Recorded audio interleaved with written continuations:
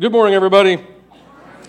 Man, I tell you what, when you have to write your last sermon, there's a lot of pressure on that. I don't know if you've ever watched a TV show, gotten into the series, and they have the finale, the last episode. I've always been disappointed in every last episode. There's like a lot of pressure. It's like, well, we'll just have to get through this and kind of worry about it. But I actually wanted to start by reading you a story. So get comfortable, kids. Uncle Sam's going to read you a bedtime story.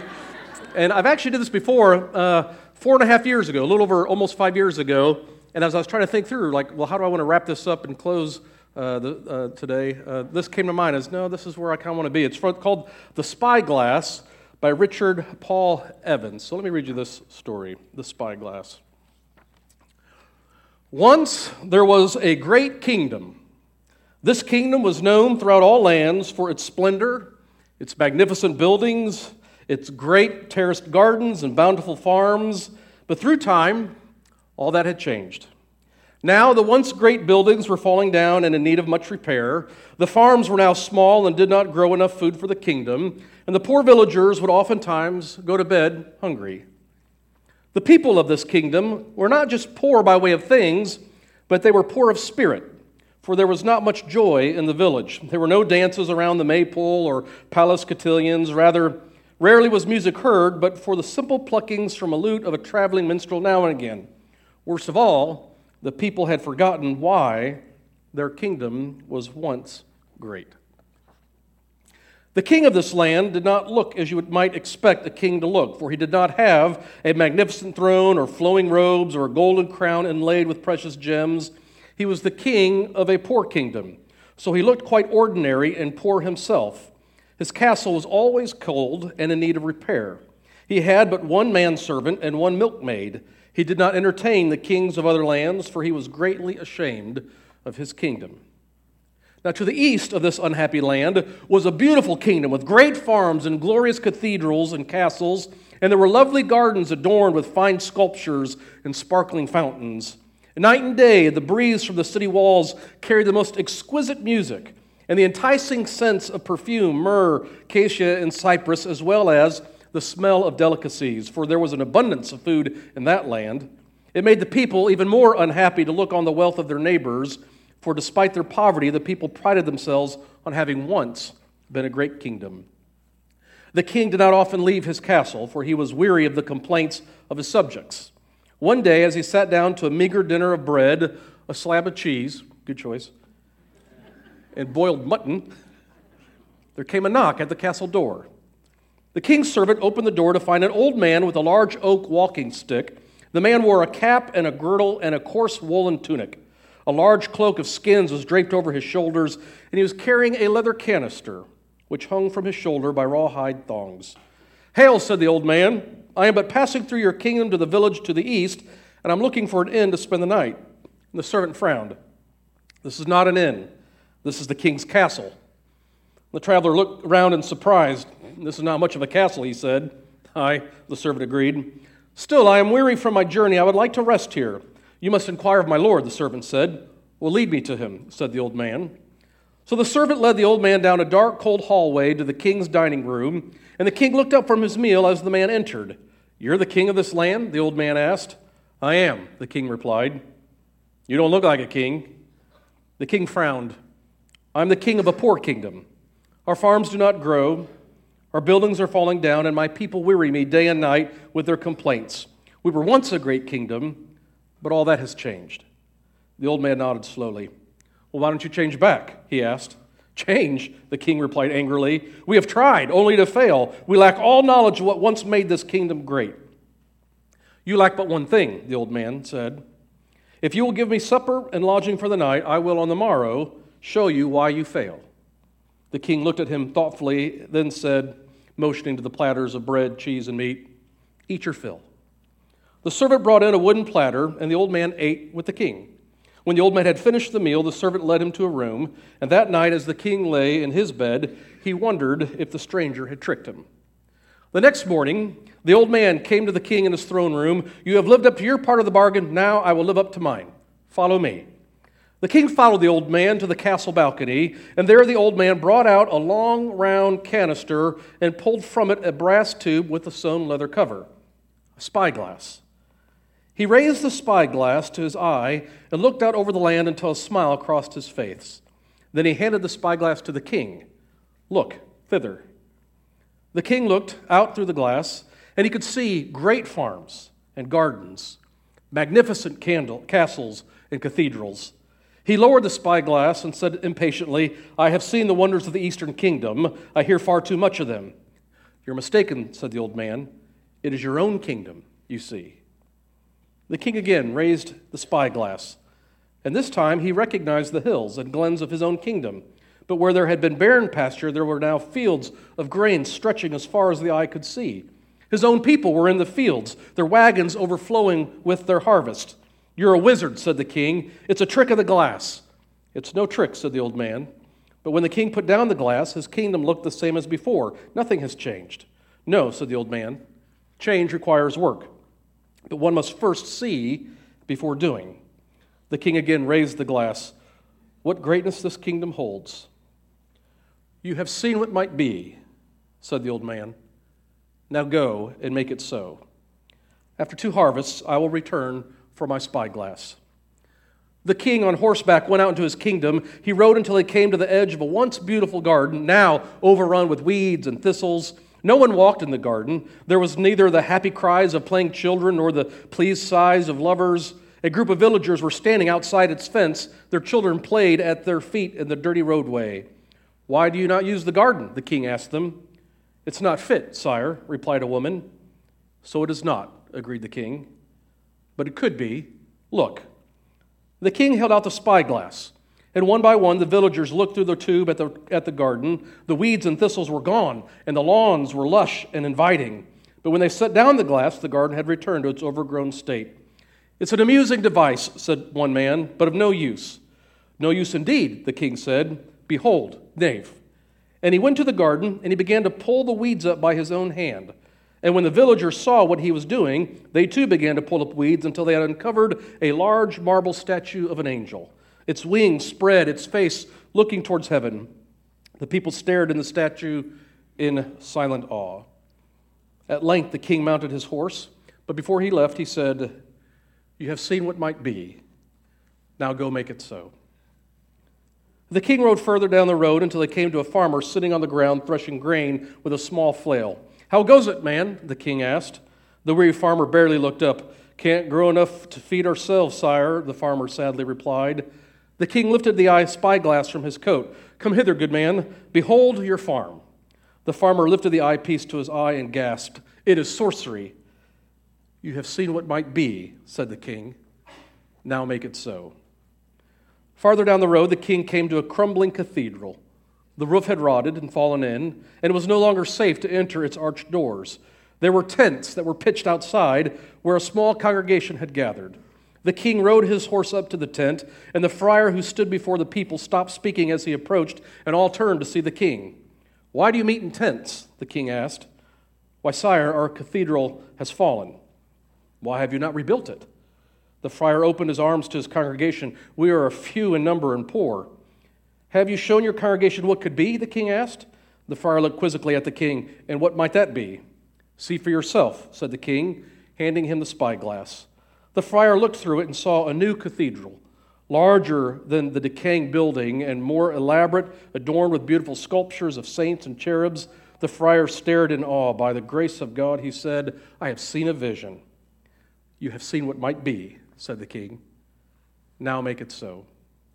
And day by day, the king went out until he had visited all the people of his kingdom and shown them what might be. Though there were some that would not look through the glass or who refused to believe what they saw, the greater part of the villagers looked with wonder and hope. That same year, there was a plentiful harvest, and the farmers filled their wagons and barns with grain. But not just the farmers prospered. The wagon builders were busy building wagons to carry all the grain. The millers were busy milling the grain into flour, and for the first time, for as long as the villagers could remember, there was more than enough to eat. Music and dancing again filled the streets. Old buildings were repaired, and new buildings arose, including the beginning of the most majestic cathedral in all the land. As promised, 2 harvests later, the old man returned to the kingdom. He almost did not recognize the castle, for so greatly had it changed. The scarred wooden door he had once knocked on was new and intricately carved. Beautiful tapestries adorned the now polished marble floors, and the castle's once cold chambers were warmed with heat and music, and the king was attended to by a bevy of servants and maids. The king, dressed in lavish robes of fur and silk, warmly welcomed the old man. "My friend," he said, "I have awaited your return. Look what prosperity your spyglass has brought my people. Let us make merry and prepare a great feast in your honor." The old man smiled. "You have done well," he said, "but I cannot tarry. I have only come for my spyglass, then I will be on my way." At this the king frowned. "In the 2 seasons since you blessed us with your arrival, we have accumulated much treasure. In exchange for the spyglass, I will trade all the gold in the royal coffers with men and wagons enough to carry it to wherever your destination."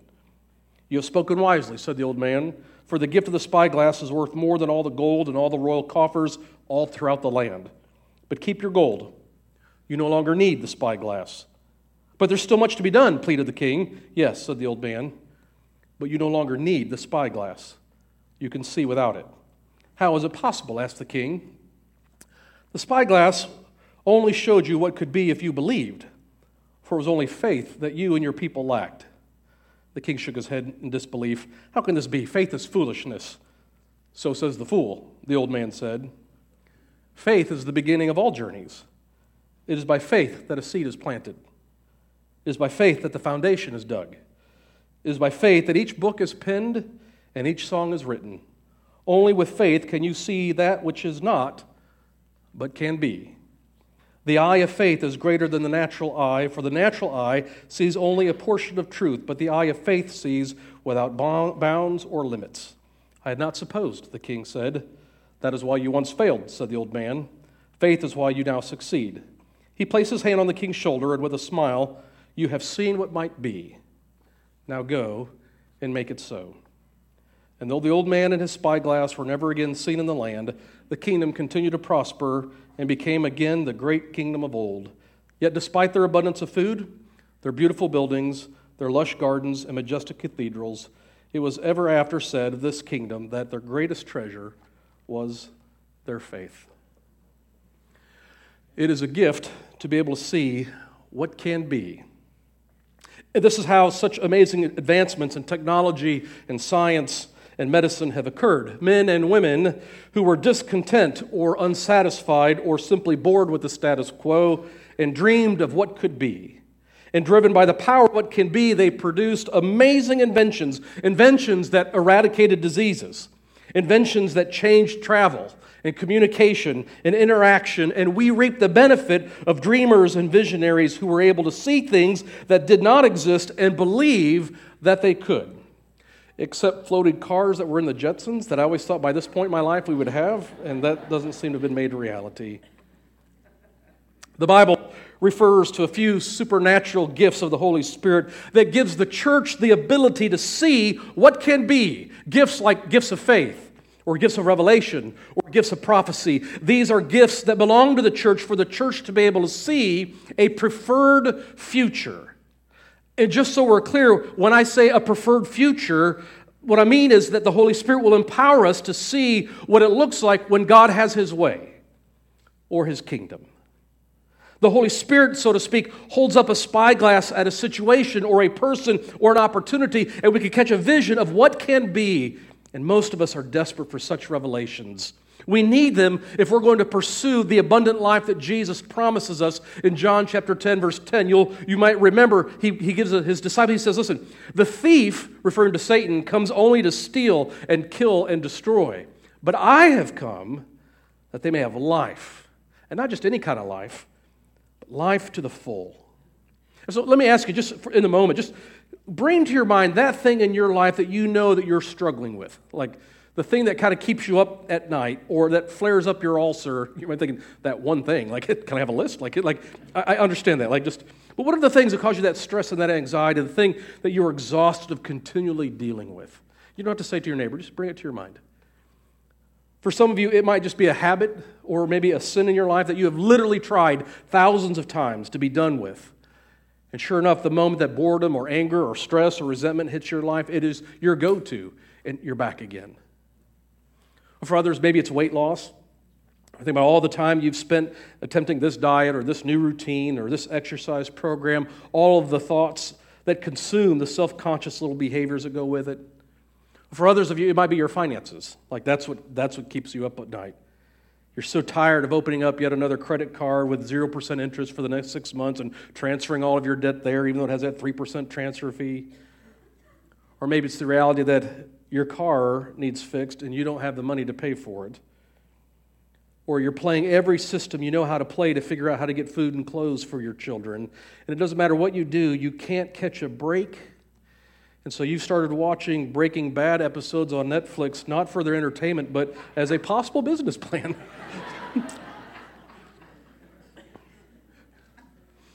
Maybe it's your marriage or some other relationship. Nothing turns your mood faster than yet another fight, another resentment, another failure of communication, another dashed hope, an expectation that things were going to be better, and you have never felt more alone. The thief comes to kill and destroy, and when he does, you live in the aftermath of just lies and deception and stolen vision.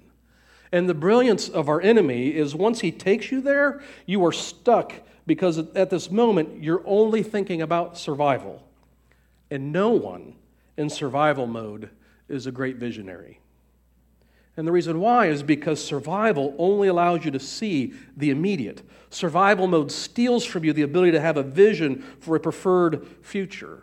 And sometimes this happens to us, like sometimes people get upset with those who are in poverty because of their behaviors or their life choices. We have this judgment, well, why would they buy that, or why didn't they do that, or why couldn't they, all those sorts of things that happen.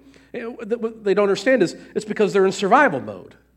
Like they're trying to figure out how to survive today, how to feed their children today, how to not become homeless today, and you're all over here like, well, if they just enroll in classes at Ivy Tech and get a degree and get a job that pays a living wage, and they can finally get out of this mess, all of which is true. But you can't see that when you're in survival mode. And teachers know this. Teachers are out there trying to cast a vision for a great and bright future for their kids, or at the very least, required by the state of Indiana, a passing score on their ISTEP. But if that child is in a home where they're just trying to survive home life, like just a parent who will be around and care, or food, or basic necessities, if it feels like they're just in survival, let me tell you what the last thing is that the kid cares about. The math portion of the ISTEP test. And this is where a revelation, like a gift from the Spirit to give us revelation, is essential to obtain abundant life, or life to the full in Jesus. And when I say that, I'm not trying to feed you some prosperity gospel necessarily. What I'm just saying is most of us are living in conditions that we need to get out of or that we want to get out of, and the place to start is a vision of what can be. We might not be there yet, but we can see it. And this is where the metaphor of the spyglass is so powerful to me. You have seen what can be.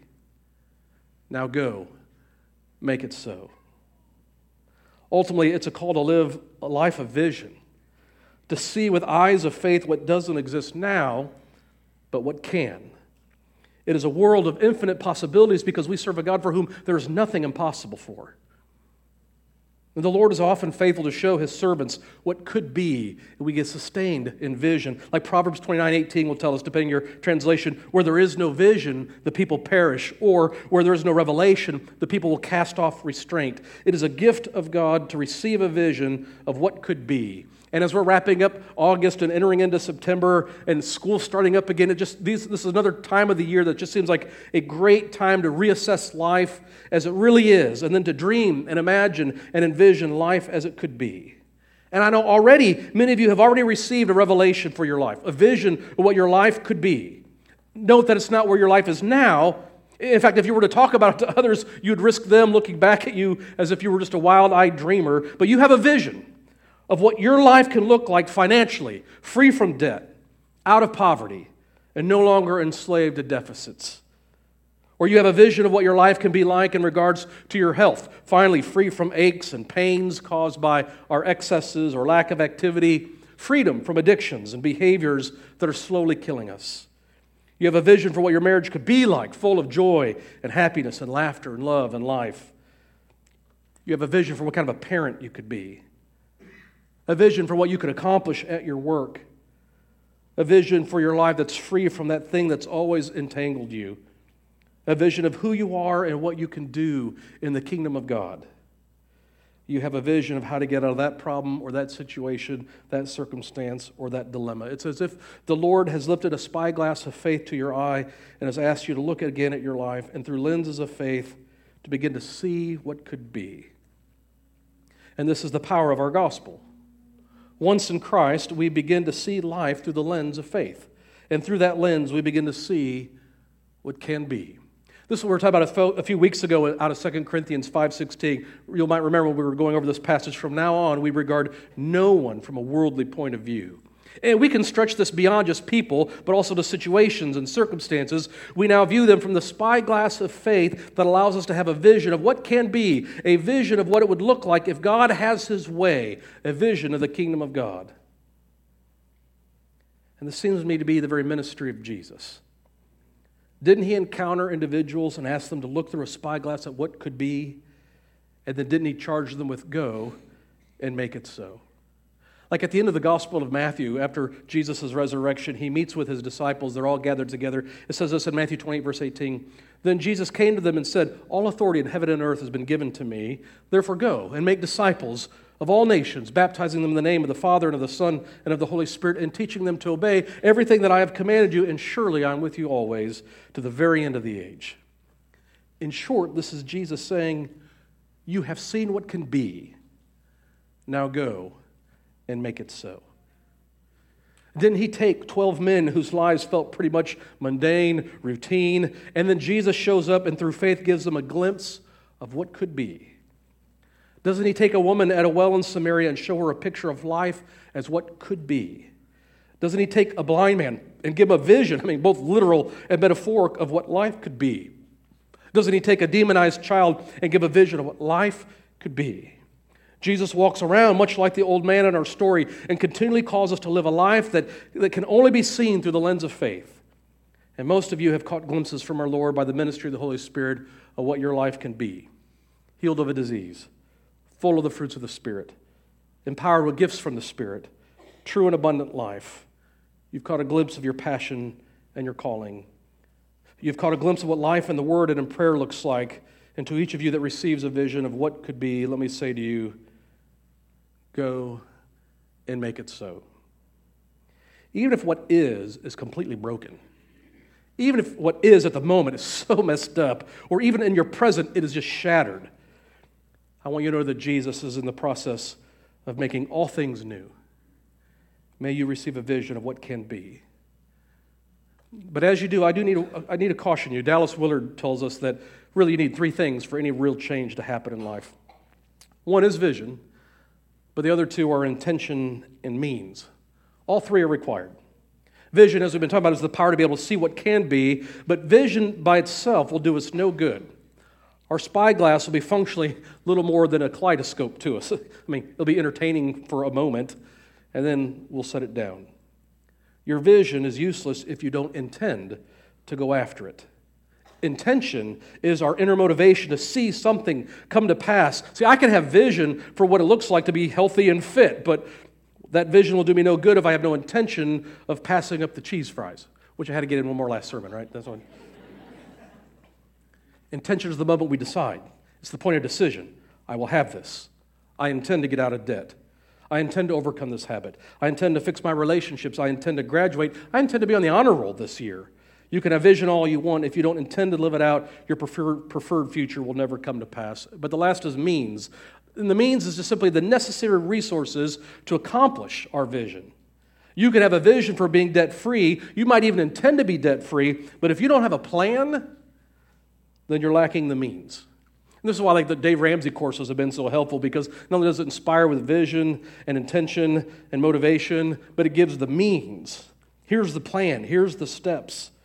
Vision and intention will not be enough. There has to be means. You can have vision and intention for losing weight, but if you don't have a gym membership or a piece of fitness equipment or running shoes or a healthy menu plan, you're lacking the means to execute your intended vision. Okay, now I have to ask you to do me a favor. I need the Living Stones Church to be like that spyglass for our neighborhood and community. With eyes of faith and with a revelation and vision from God, let us humbly hold up the spyglass and give our neighborhood a vision of what can be. Now, the landlords at Miami Hills, they have a vision for Miami Hills. It's called making a bunch of money. But we aren't bound by the landlord's vision for Miami Hills. We can see more. We can see a place that is safe for kids. A place that has nice playground equipment. A place that sees its residents putting their lives back together, finding good employment. We can see a community center, job training, assistance with resumes. We could see after-school programs and classes that give vision to overcoming systemic poverty. We can see what Monroe can be, and it is, hands down, the most beautiful building in the South Bend School Corporation. We can see it with teachers who are encouraged and passionate, teachers who remember why they got into this field to begin with, teachers who are actually supported by the corporation and given the freedom they need to reclaim a love for teaching. We can see children who have a future orientation and a love of learning. And we can see children learning not only essential requirements of good education, but also are growing in issues of character, learning how to talk and treat one another with respect, learning what it means to be a good friend, learning how to interact with each other and adults in a way that honors the worth and dignity of both. We can see passing grades. We can see field trips. We could see good lunches. We can see laughter. And we can see state visits to Monroe to figure out what they did that no one else seemed to be able to do. And we can see Riley High School. And we can see what it looks like for a high school kid to burn with such a passion for Jesus that it sparks a revolution of radical love in the hallways of Riley High School. And we can see Michigan Street. We can see it free from crime and poverty and drugs and prostitution. And we can see safe neighborhoods with thriving businesses, with gathering spaces for neighbors. We can see Don Moyer and Woodside and Oakside and Ekman and Irvington and Fairview and Victoria and Altgeld and Ewing and Fox and Donald and on. Neighborhoods that are free from crime, home ownership, full of playing children, community developed on front porches, the elderly cared for and loved, a place where with pride we call home. We can see what it looks like to plant other Living Stones churches at other parts of Michiana, the region, and the world. We can see what it looks like to start social entrepreneurial businesses that not only provide real goods and services to our neighborhood, but actually give people jobs and living wages. We could see what it looks like to dive into the blight of our neighborhoods and develop low-income housing and restore private ownership again. We could see what it looks like for those who are in bondage to addictions to find freedom. We have seen what it looks like to be a resource and a place of hope for people who want to see relationships restored and abundant life pursued. We have seen what it looks like to speak prophetically to the powers that be, the powers and principalities, the systems and structures that are intentionally against the least of these, that we might bring a new reality. We have seen what can be.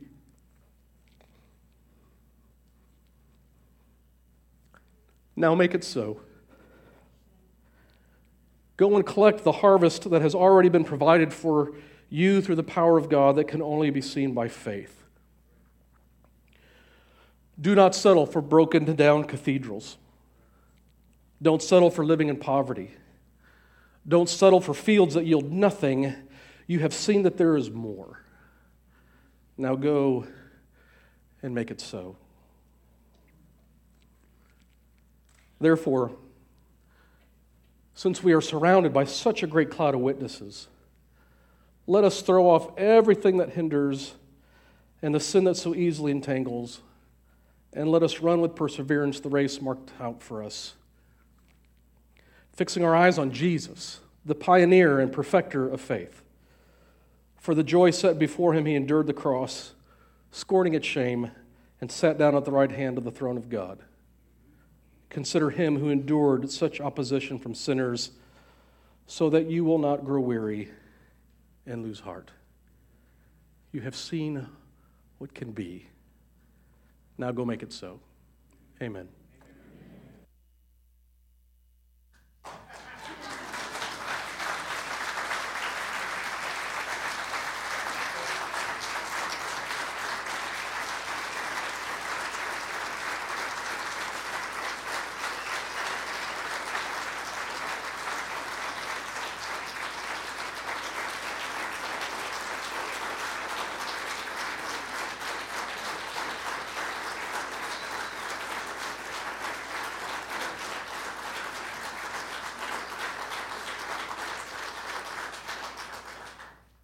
Diane, stay up here. Please stay up here. Several have asked us what's next, and I just want to take this opportunity to let you know that for the last couple of months, the elders have been in discussion with Adam Gustine, whom you've heard this summer a couple of times preach for us. We were impressed by what we heard in his sermons. Do you want to sit down? Oh, yeah, please sit down. Thank you. I forgot during the first service, and they sat through the whole thing. And breathed deeply. And Adam has agreed to come and serve as our interim pastor. And we are looking forward to having him with us. We have met with him for the last couple of months. Each time we become more impressed and growing more in love with him. And he and his wife, Ann, and their family have recently moved back to South Bend from the Chicago area. And we look forward to Adam coming to work with us. And I think Sam has a story to tell about it. Yeah, I take a turn. Am I now? Check. There we go. Okay. There we go. Okay. Yeah, I'm super excited about Adam coming. The story actually began in Yats on Eddy Street. Adam was in town, wanted to have lunch, so we were just talking about his life situation. I was sitting there thinking, kind of knowing my plans for the future, but I hadn't shared it with anybody. I thought, do I say something or not say something? And I thought, okay, listen, let me tell you what's going on. And I just shared with him kind of my own plans, but for him specifically, it was because I knew his heart and experience in ministry. Like he has a real passion for community and neighborhoods, and that's what he's doing. In fact, what I'm excited about is not only does he's a smart dude. Now listen, he's going to have a different style, and he's clearly not as good looking as me, but he's actually done the things that I've just talked about. Like he's actually started social entrepreneurial projects and businesses and church planting and stuff like that. And so it feels like after 22 years, it's like a kid that you're handing off. Like that's what, in some sense. And I can't tell you how relieved I was when the elders made this decision. It was sort of there was for me a personal, okay, good, it's going to be just fine. So I just want you to know I'm excited about Adam and I'm excited about our staff. And I truly do believe that the very best of Living Stones is yet ahead. And so I just want to say it's good and I love you. Permit me this one thing here. It was 47 years ago this past February. I was finishing up my senior year in college down in Arkansas, and my wife and I suspected she might be expecting, so she went to the doctor's office, which was a block and a half from the apartment where we lived. And I will remember to the day I die watching her from the apartment window as she walked back to tell me the news that we were expecting. She was wearing a red sweater with brown slacks. I remember that. And he was a month early, 47 years ago, the end of this month. The 30th. We came to church here on August 29th, and at 12:30 that afternoon, Diane went into labor, and she was in a hard labor for 23 and a half hours. He started out as a pain. We didn't get to hold him for a whole week after he was born because he was jaundiced. We thought he had a good tan, but he was jaundiced. They kept him in an incubator under a bilirubin light. He also had something called trench mouth, which we believe caused him to speak faster. How much information are you going to give people? But he has been a source of joy and challenge and pride. And so that's why I want her up here, because she went through the pains. And I paid for it. So, okay. Steve, it's all yours.